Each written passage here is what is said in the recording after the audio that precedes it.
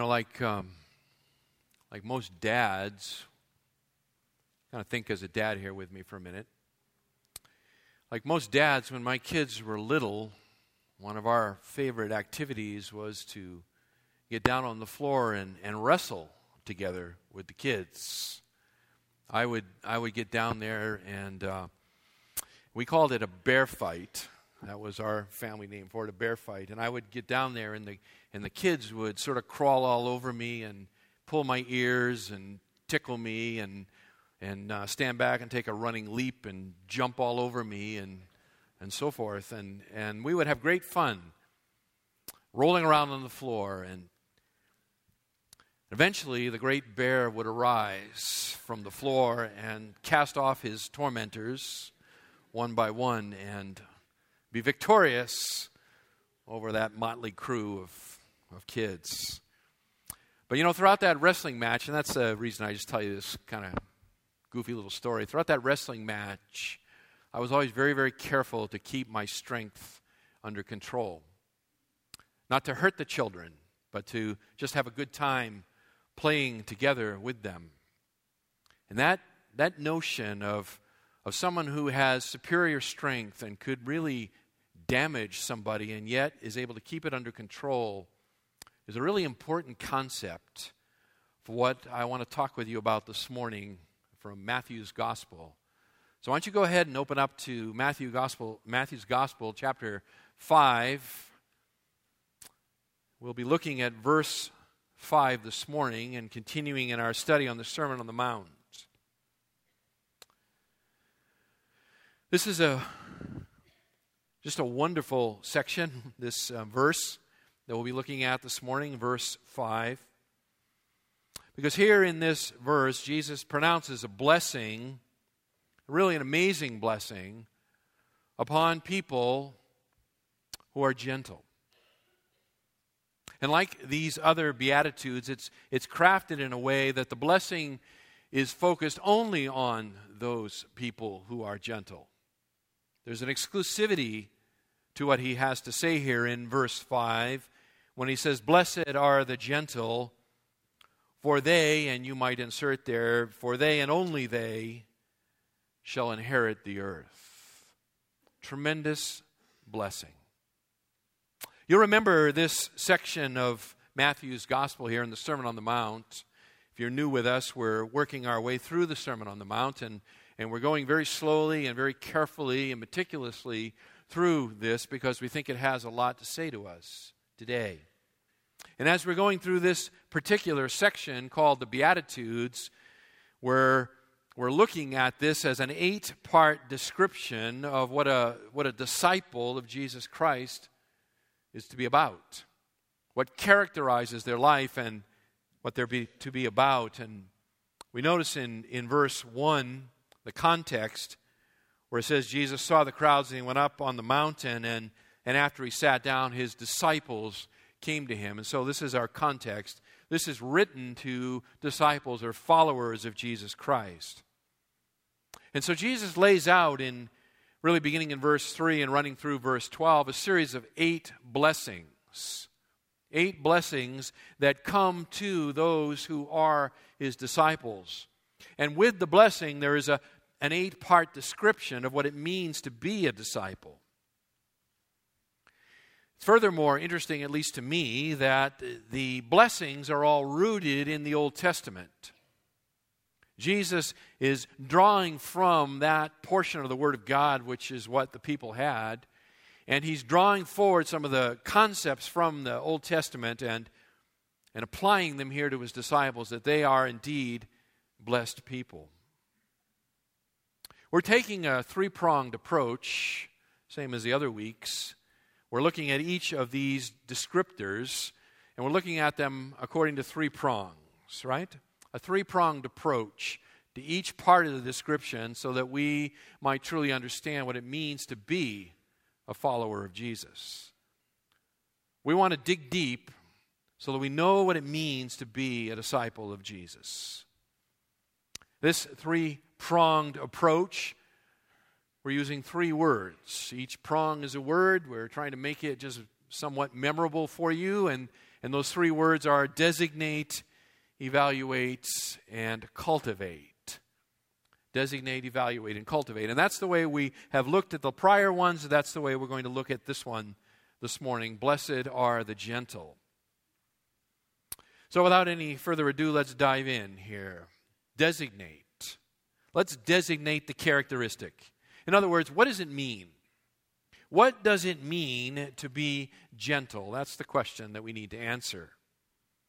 Previously, Jesus had pronounced a blessing upon those who are poor in spirit, verse 3, and we looked into that, and we said that essentially what that means is to be humble. It's to be humble, the poor in spirit. Last week, we looked into verse 4, where Jesus pronounced a blessing on those who mourn, and we said that we could kind of gather that up in the word repentant. So the disciples, those who are blessed, are those who are humble and those who are repentant. And so this morning we'll add another word to our composite definition here of what it means to be a disciple. And the word, at least in the New American Standard, is the word gentle. The word gentle. Actually, in the Greek, and I'll give you a Greek word just because you'll know in a minute, but the word is praus.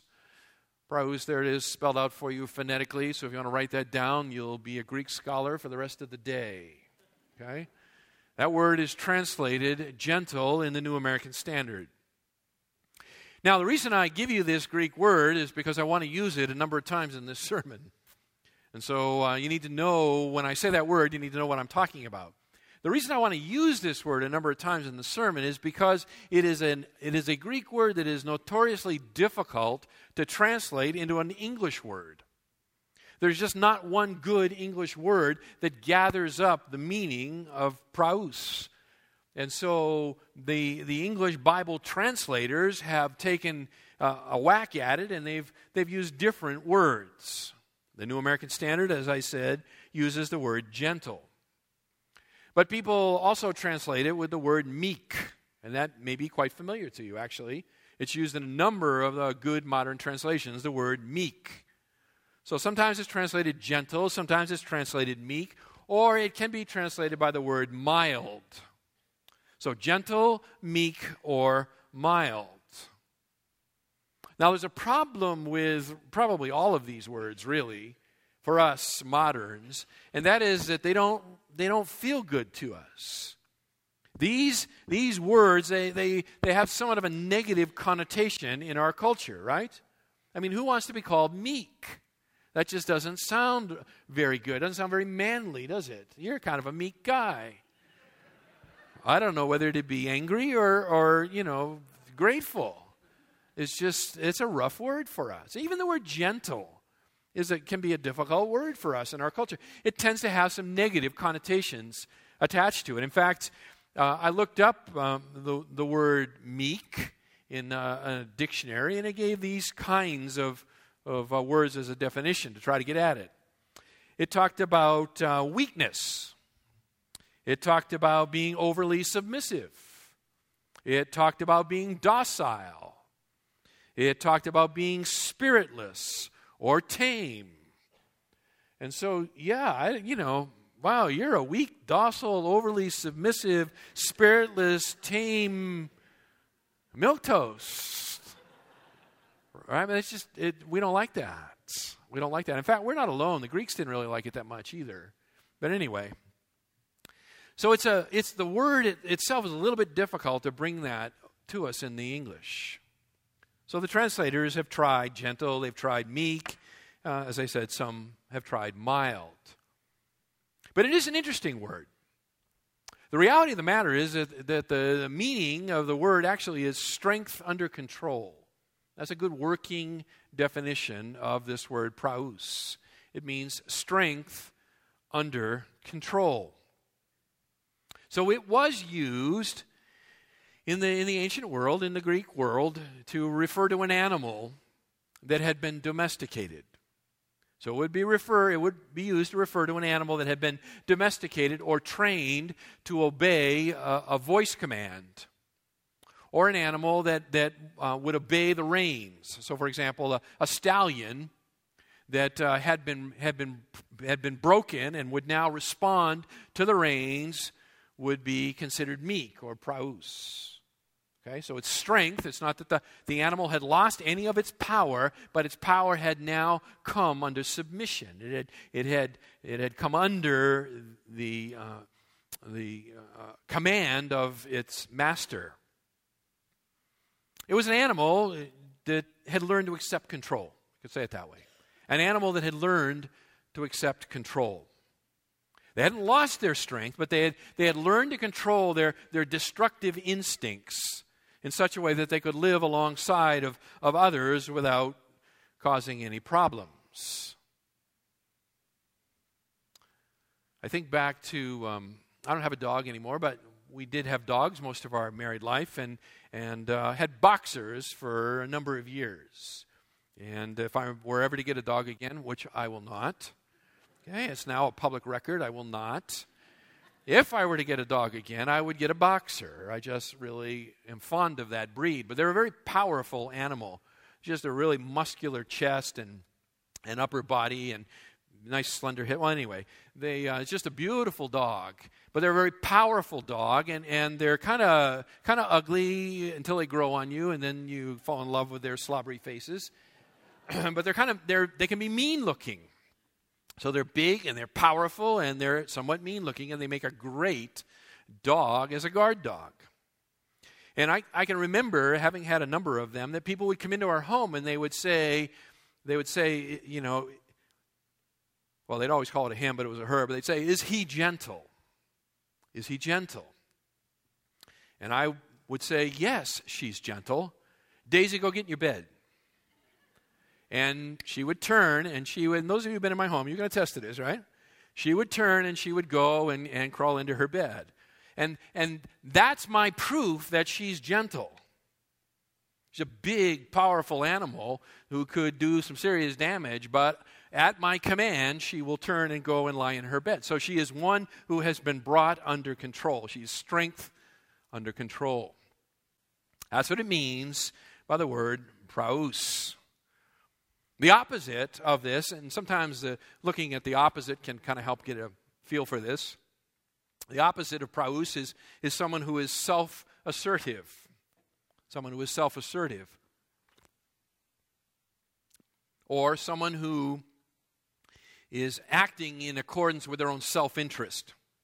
So someone who is self-assertive or acting in accordance with their own self-interest would be the opposite of someone who is praus, someone who is meek or gentle. Now, it's an interesting word because it and its derivatives, this word praus and its derivatives, appears all over the New Testament. This word appears in many, many places in the New Testament, and it's used to describe both Jesus and his followers.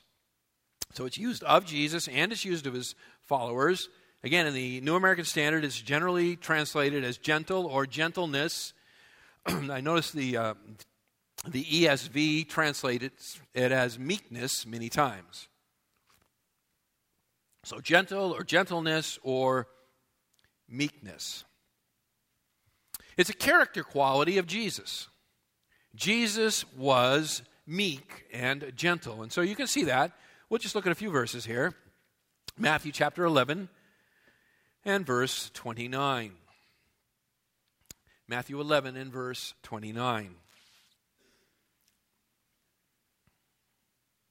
We'll pick the context up in verse 28. Jesus says, "Come to me, all who are weary and heavy laden, and I will give you rest. Take my yoke upon you and learn from me, for I am praus and humble in heart, and you will find rest for your souls." So I am gentle or I am meek, right, and humble in heart. And I probably should say this right here. This word praus frequently appears in conjunction with the word that's translated humble. It's not exactly the same thing, but they often go hand in hand. So you find them often listed and spoken of in the same context and usually close to each other in the same context. So Jesus is praus. Jesus is meek. Jesus is gentle. Jesus is mild. Jesus is the definition of strength under control, right? Do you remember in the Garden of Gethsemane when Peter, he draws the sword because Jesus has just spoken the divine name, I am, and the whole, the whole Roman squad there falls flat on their face before him, and Peter is emboldened by all of this, and so he pulls out his sword, and he goes to lop off the head of the servant of the high priest, and the guy ducks, and Peter gets his ear. You remember this, right? And you remember what the Lord says to him. He says, Peter, I can just call for legions of angels, and they will come and deliver me. So there is great strength there. And Christ, in fact, just the speaking of his name, the I am, the ego of me, is enough to flatten everybody. So he is the man of great strength, but his strength is under control. So it's a character quality of Jesus.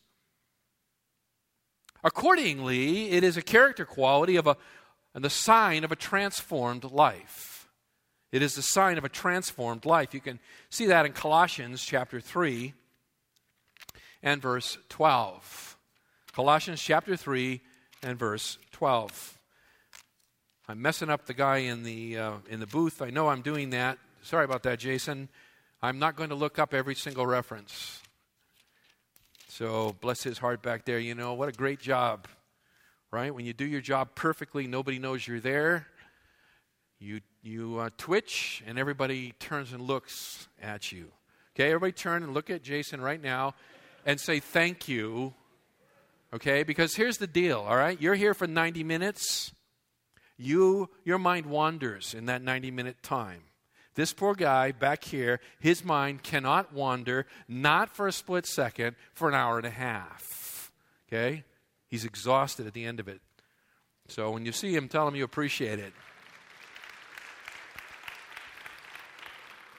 Okay? There's a good crew that works back there. It's the sign of a transformed life to be praus. So Colossians chapter 3 and verse 12. Paul writes, so as those who have been chosen of God, holy and beloved, put on a heart of compassion, kindness, humility, there it is, gentleness, and patience. Okay? As a consequence of God's electing love, you are chosen of God. You are therefore, he says, to begin to live in accordance with who you are theologically. And that is to be the characteristic or the sign of a life that has been transformed. It is a life that is praus. It is a life that is meek. It is a life that is gentle. Now this meekness, this gentleness, we should talk about it a little bit more. It's not a resignation to fate. To be meek or to be gentle is not just to be resigned to fate. Oh, well, I can't do anything about it. It's just the way it is, right? It's not a passive characteristic. It's not a reluctant submission to events. So it's not like a Buddhist monk who sits there passively in the face of provocation. Okay? That is not what it means to be meek or to be gentle. That is one given over to fate, just resigned to his fate. To be praus is to demonstrate an outworking of the Spirit of God within our lives. In fact, in Galatians chapter 5 and verse 23, we're not going to turn there, but Galatians 5:23, it lists the fruit of the Spirit. One of the fruit of the Spirit is gentleness, right? Comes right at the end. Gentleness and self-control. It's that same word. So it's produced in the believer by the work of the Spirit of God. It's a sign of a transformed life. Beyond that, it is to be meek or to be gentle is the way we are to give and receive correction. It's the way we are to give and to receive correction. It's to be given in gentleness or meekness, and it's to be received in gentleness or meekness.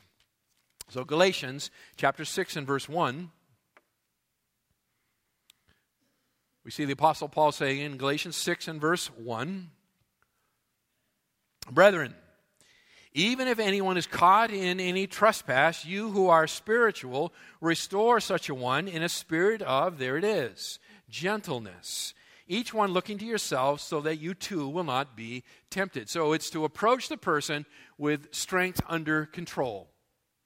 It's to confront someone in their sin, to try to restore a person in their sin by having our own strength, as it were, under control. It's not to unload on somebody.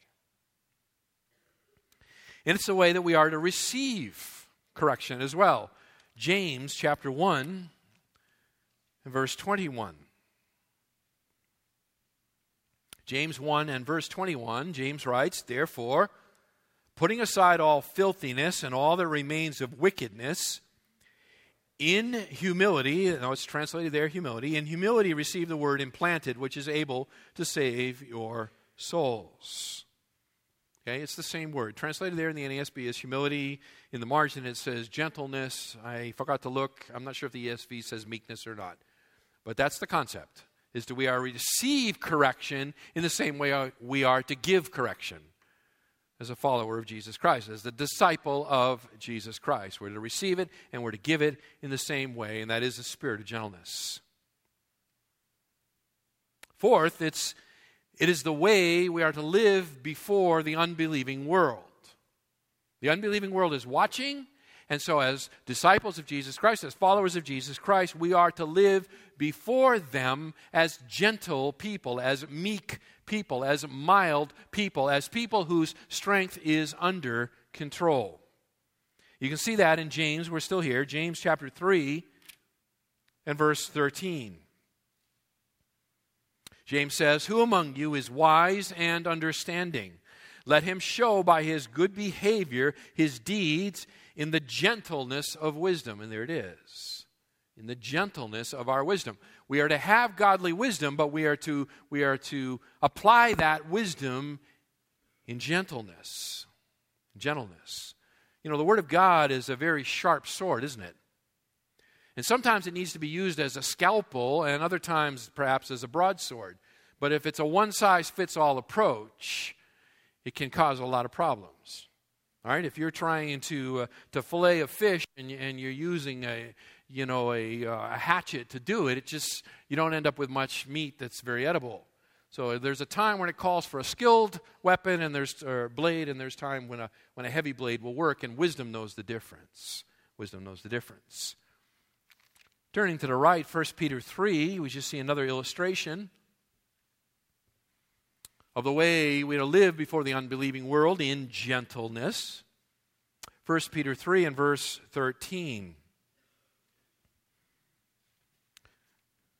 No, not 13. Sorry, verse 4. 1 Peter 3 and verse 4.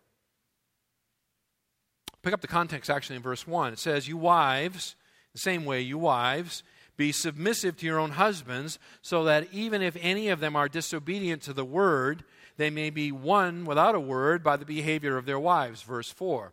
"Let this be the hidden person of the heart."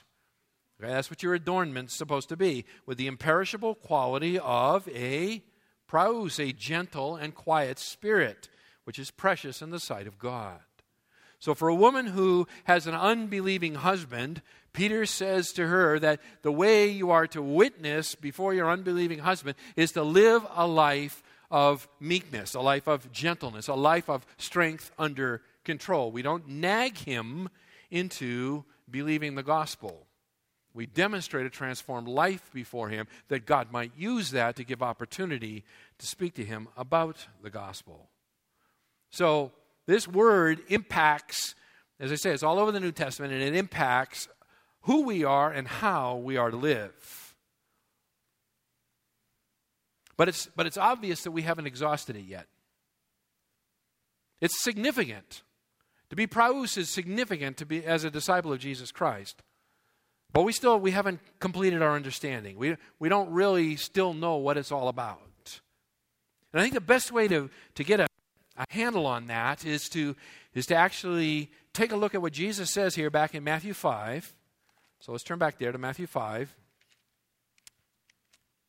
And notice the blessing that he attaches. And then what I want to do is I want to trace that blessing back into the Old Testament, because I believe by doing that, we will get a fuller understanding of what it actually means to be gentle. Notice verse 5, Matthew chapter 5. "Blessed are the gentle, for they shall inherit the earth." for they shall inherit the earth. That is the blessing that comes to the disciple of Jesus Christ, the follower of Christ, who is by character praus, who is gentle, yet must grow in their gentleness throughout their lives. Well, what does it mean to inherit the earth? Where does that blessing come from? Well, the short answer is it takes you back to Psalm 37. So I'm going to turn you back to Psalm 37 and verse 11, for that seems to be where this expression originates.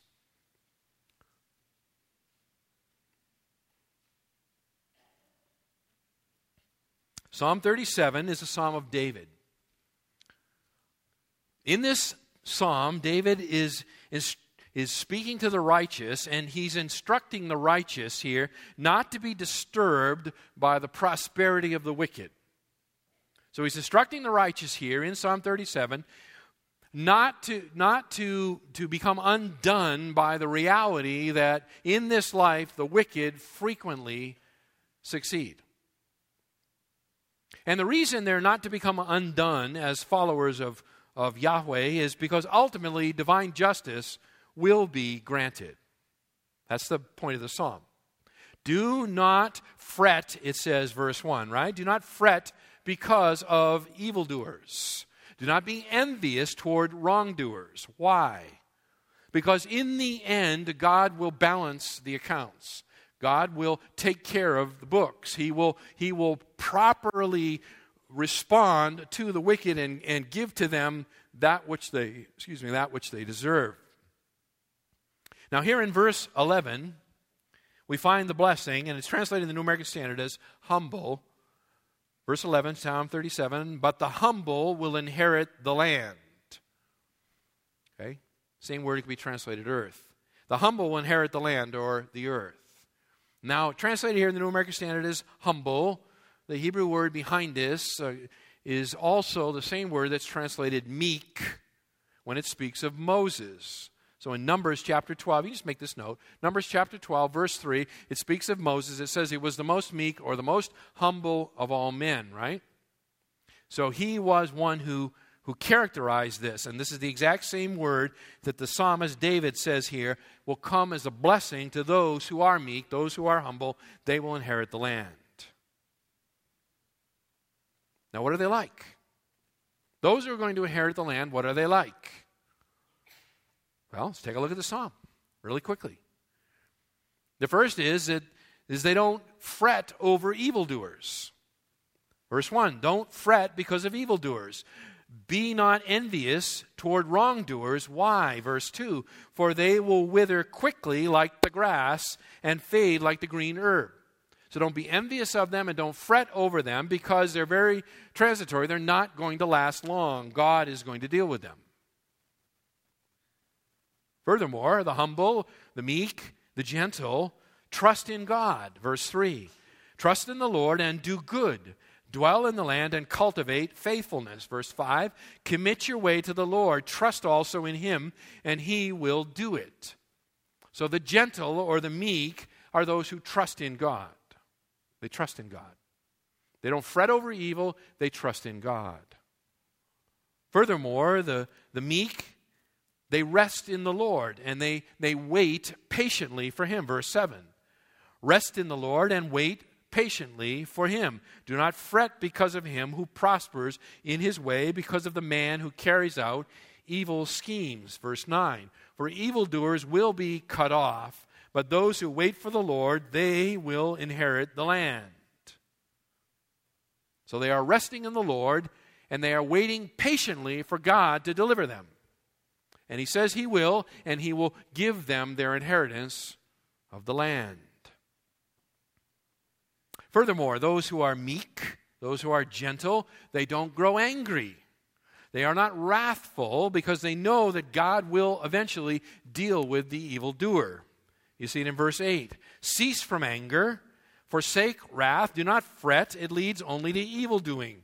For evildoers will be cut off, but those who wait for the Lord, they will inherit the land. Yet a little while, and the wicked man will be no more. You will look carefully for his place, and he will not be there. Conversely, but the humble will inherit the land. So what is David telling us? He's saying that for those who are meek, those who are gentle, they are trusting in the Lord. They are waiting upon God. They are submissive to God in spite of the circumstances. They do not take matters into their own hands. They are willing to wait upon God, knowing that God is doing something and that in His good time, He will reveal Himself. In fact, I have a quote for you here, if we can bring it up. It says, "We can rightly say, therefore, that meekness or gentleness is an active and deliberate acceptance of undesirable circumstances that are wisely seen by the individual as only part of a larger picture." Okay, to be meek, to be gentle, is to be active. It's an active trust. So it's active and deliberate acceptance of the undesirable circumstances because we are able to wisely see that they are part of a larger picture. In other words, God is doing something.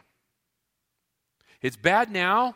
Evil is prospering now. I've got the raw end of the deal now. This person is really persecuting me now.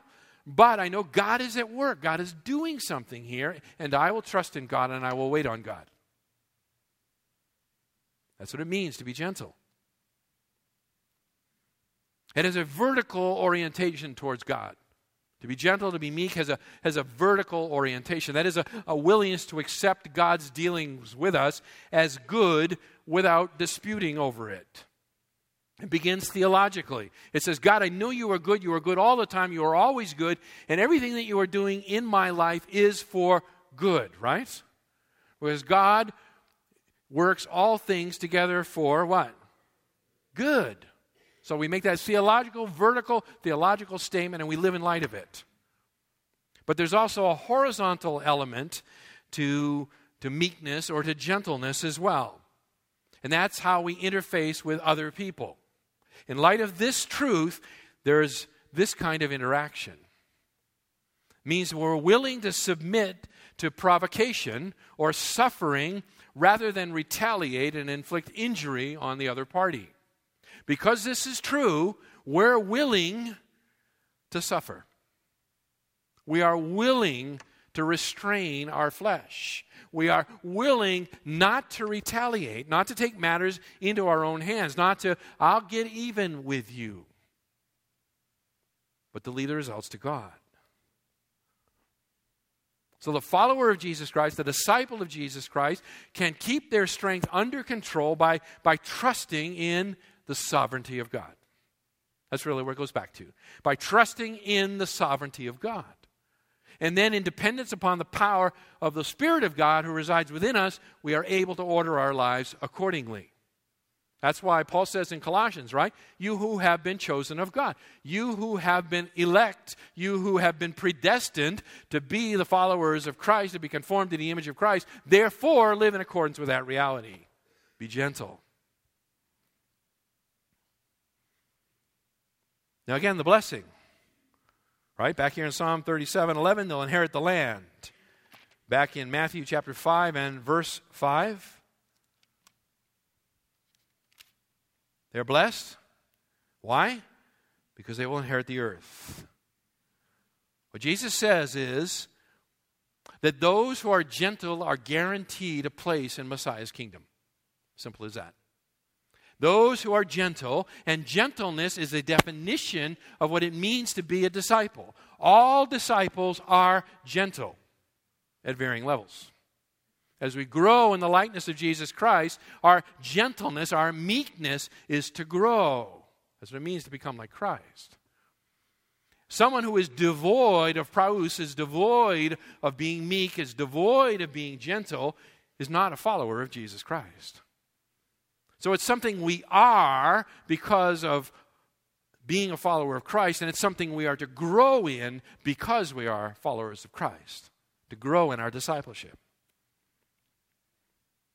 I had a funny little quote here from a Bible commentator Tasker, he says, when God has finally destroyed all who in their arrogance resist his will, the meek will be alone, left to inherit the earth. I kind of like that. It kind of captures that idea that the psalmist writes about. God will deal in the end. He will write the accounts. He will balance the ledgers. He will give out retribution as it is deserved. And in the end, there will be none left but the meek. There will be none left but the meek.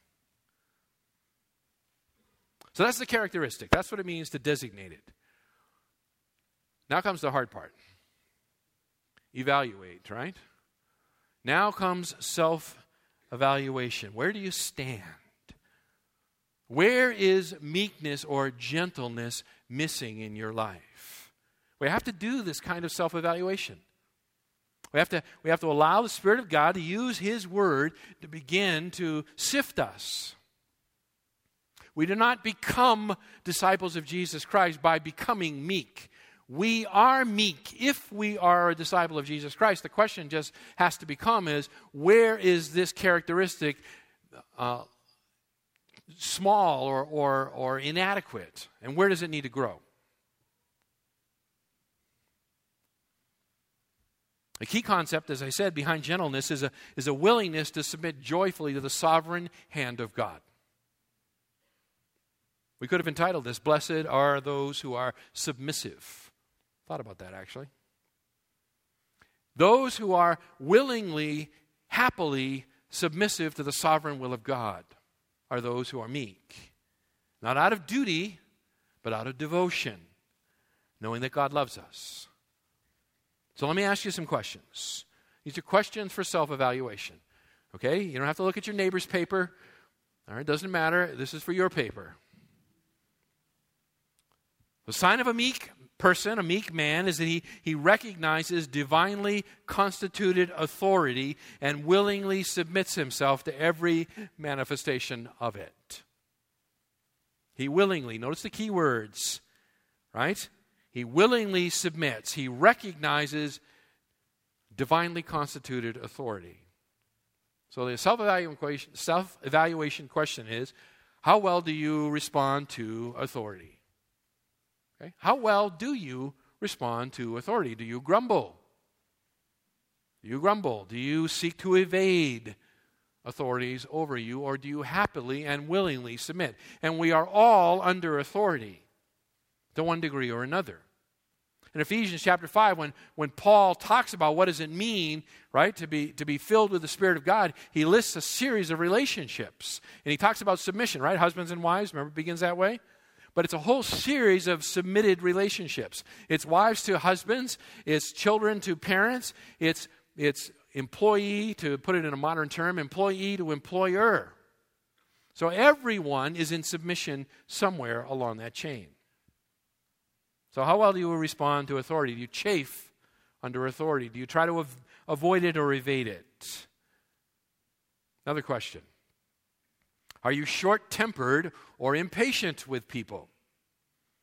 Do you find yourself deeply frustrated by people and circumstances that appear unfair? When life is not fair, how do you respond?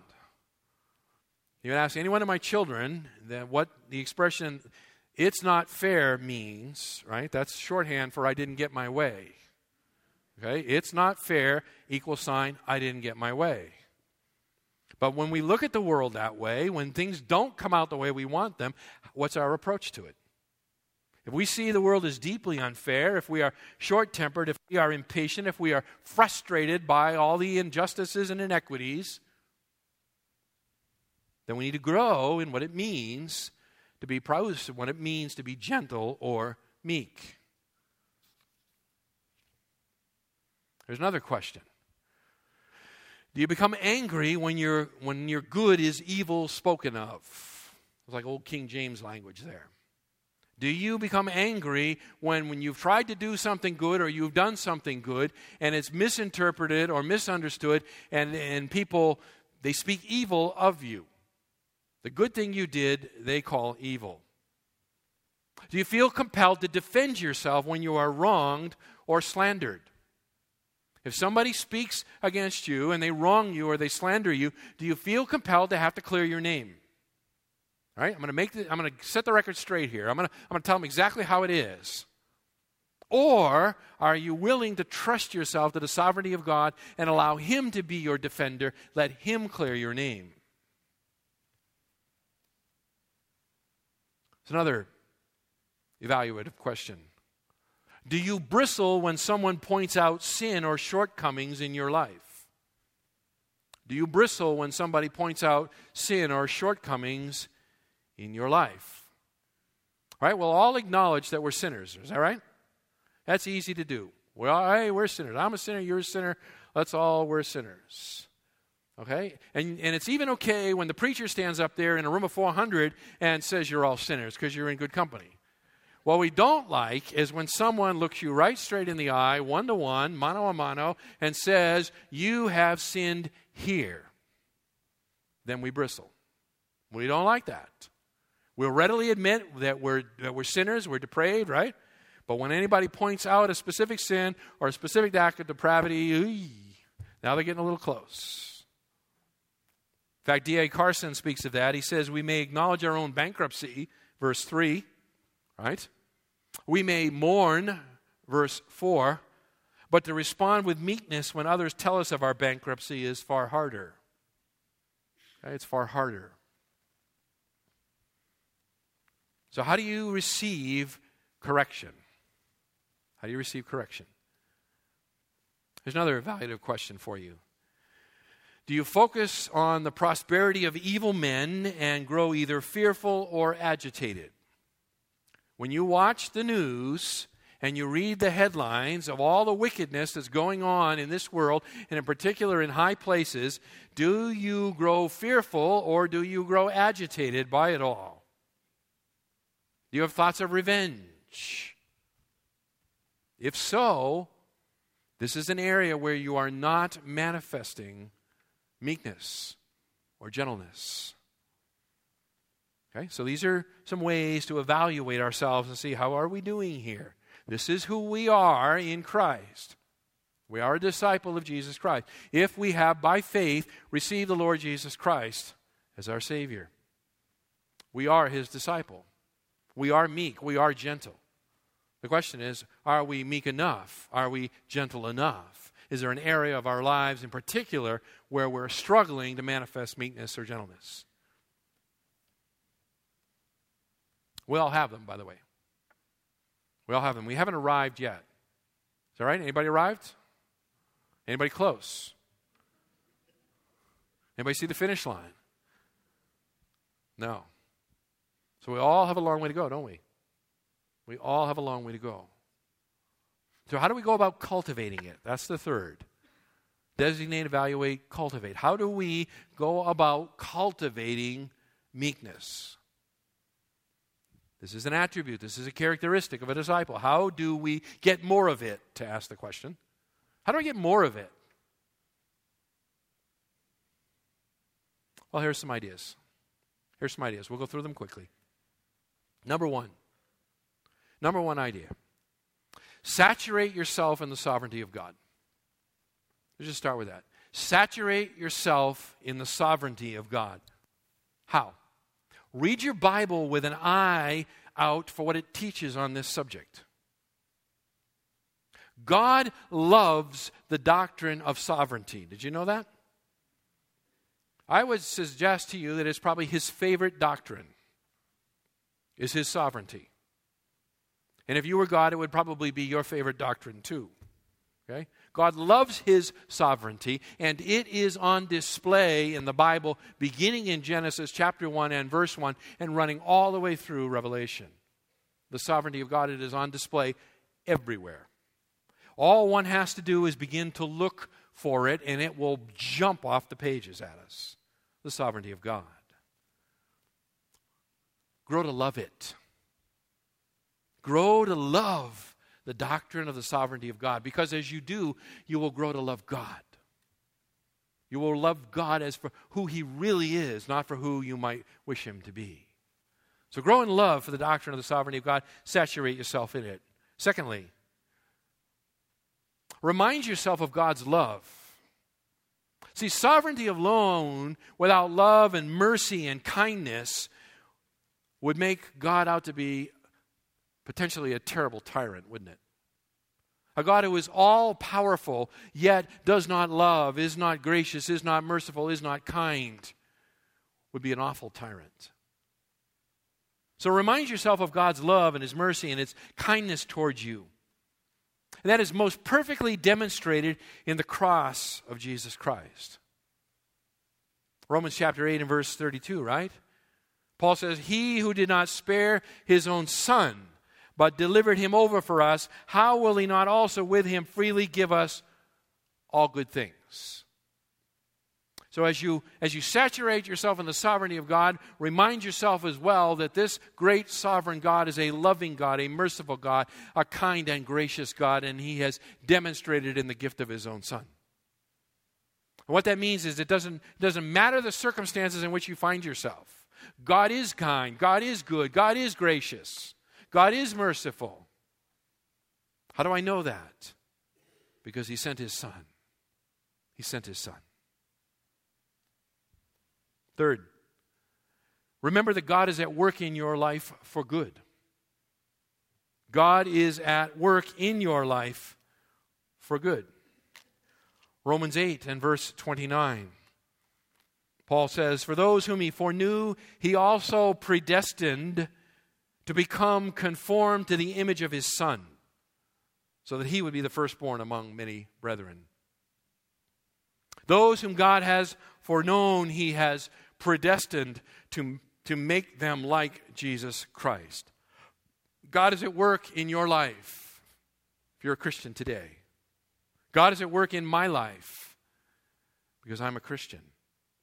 And God has committed Himself to work in my life and make me like Jesus Christ. And Jesus Christ said in Matthew chapter 11 and verse 29, right?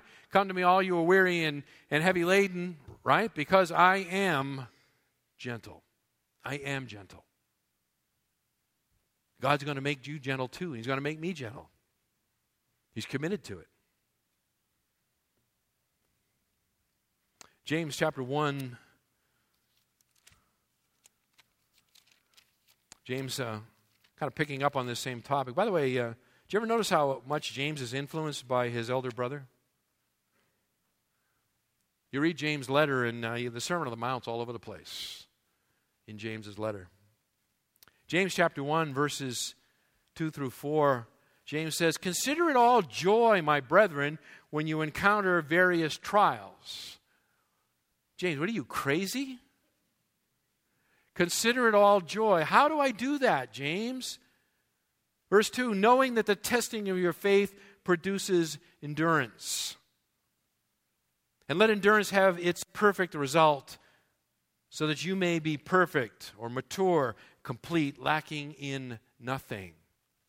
James says, we are to count it all joy when stuff happens to us, because God has predestined us to make us like Jesus Christ, to make us gentle, to make us meek, and He's going to use the difficulties of life to do it.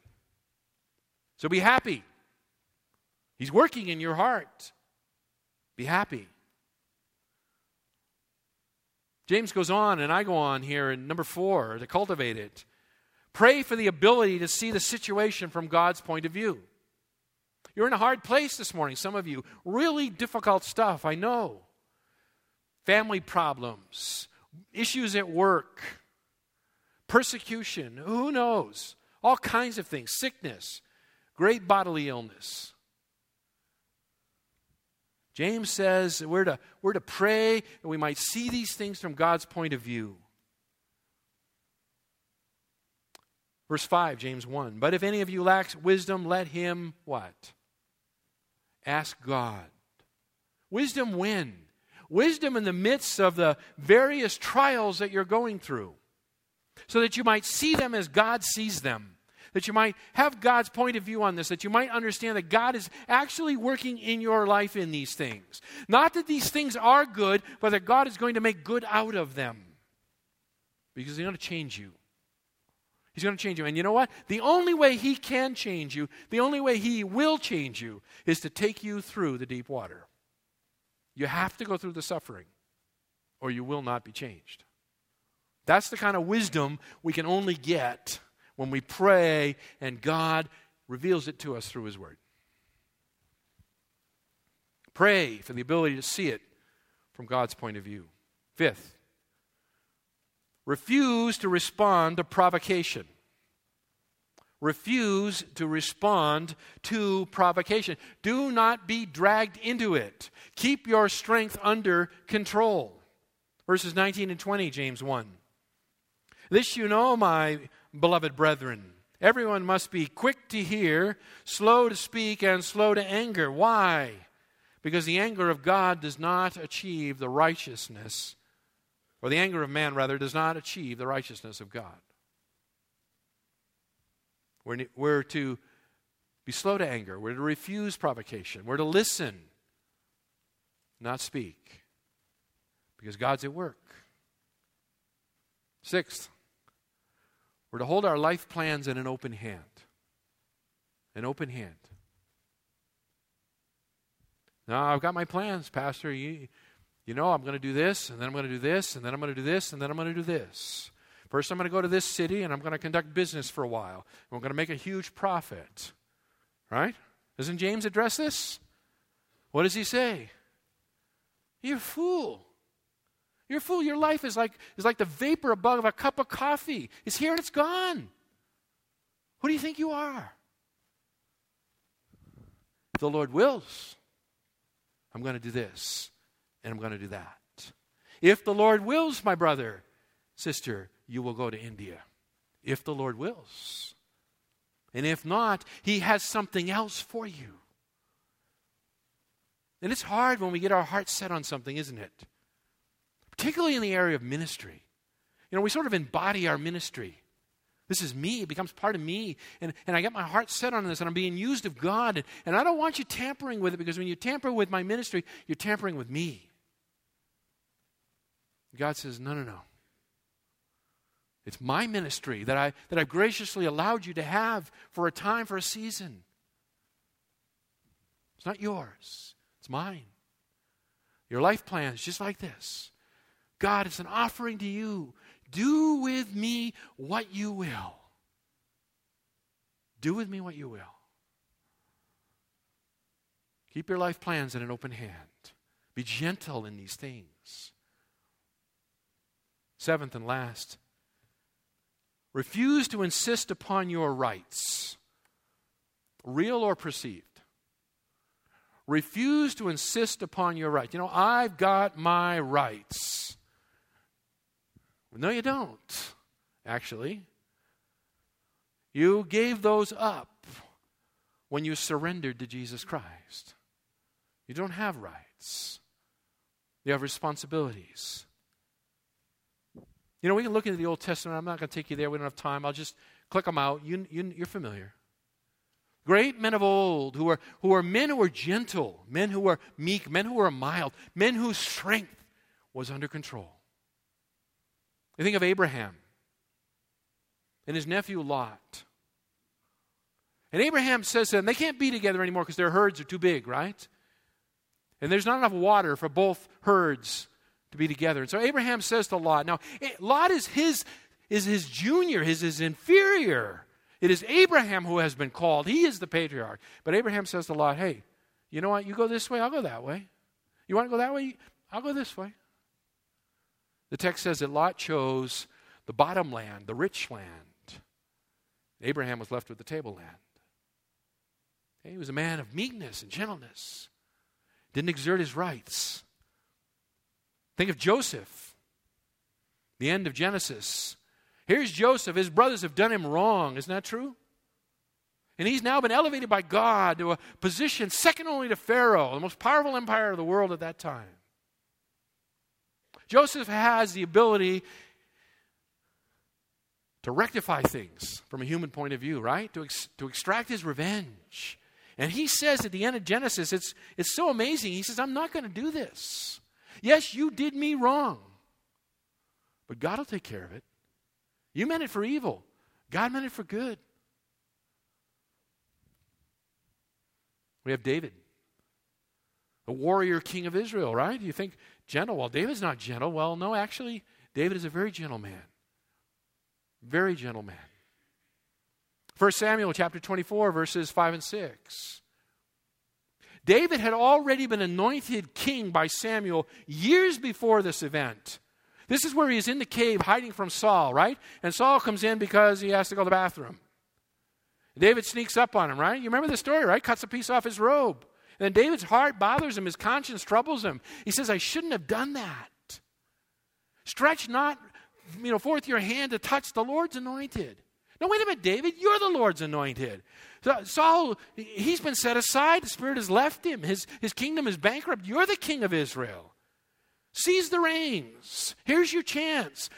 God has delivered your enemy into your hands, David. No. No way. God will take care of him in due time. I will wait upon the Lord in meekness and gentleness. Oh, my friends, may God make us meek. Huh? May He make us gentle. May the Word of God do its work in our lives. What an incredible blessing awaits us. Blessed are the gentle, for they shall inherit the earth. Let's pray. So countercultural. All around us, we're being told to seize the moment, to promote ourselves, to not let anyone get ahead of us, to climb the corporate ladder, to step on whoever we have to step on to get to the top, to take care of number one, or to care for our families and not worry about anybody else. Everybody pushing and jostling. I think of the Black Friday, Father, what an illustration. There people are knocking one another over the head to try to get to the front of the line to get a piece of junk. It's going to end up in a yard sale in a few years. Oh, Lord, you call upon us to be gentle and meek. You call upon us to walk in the Spirit. Our Father, this requirement of us is difficult and yet not impossible because your Spirit resides within. Oh, Lord, may your Holy Spirit even now take His Word and drive it deep. Chase out those dark thoughts. Let the sunlight pour into those dark rooms of our heart where the cobwebs lie. The Lord, transform your people. And may we this Christmas season be a gentle people.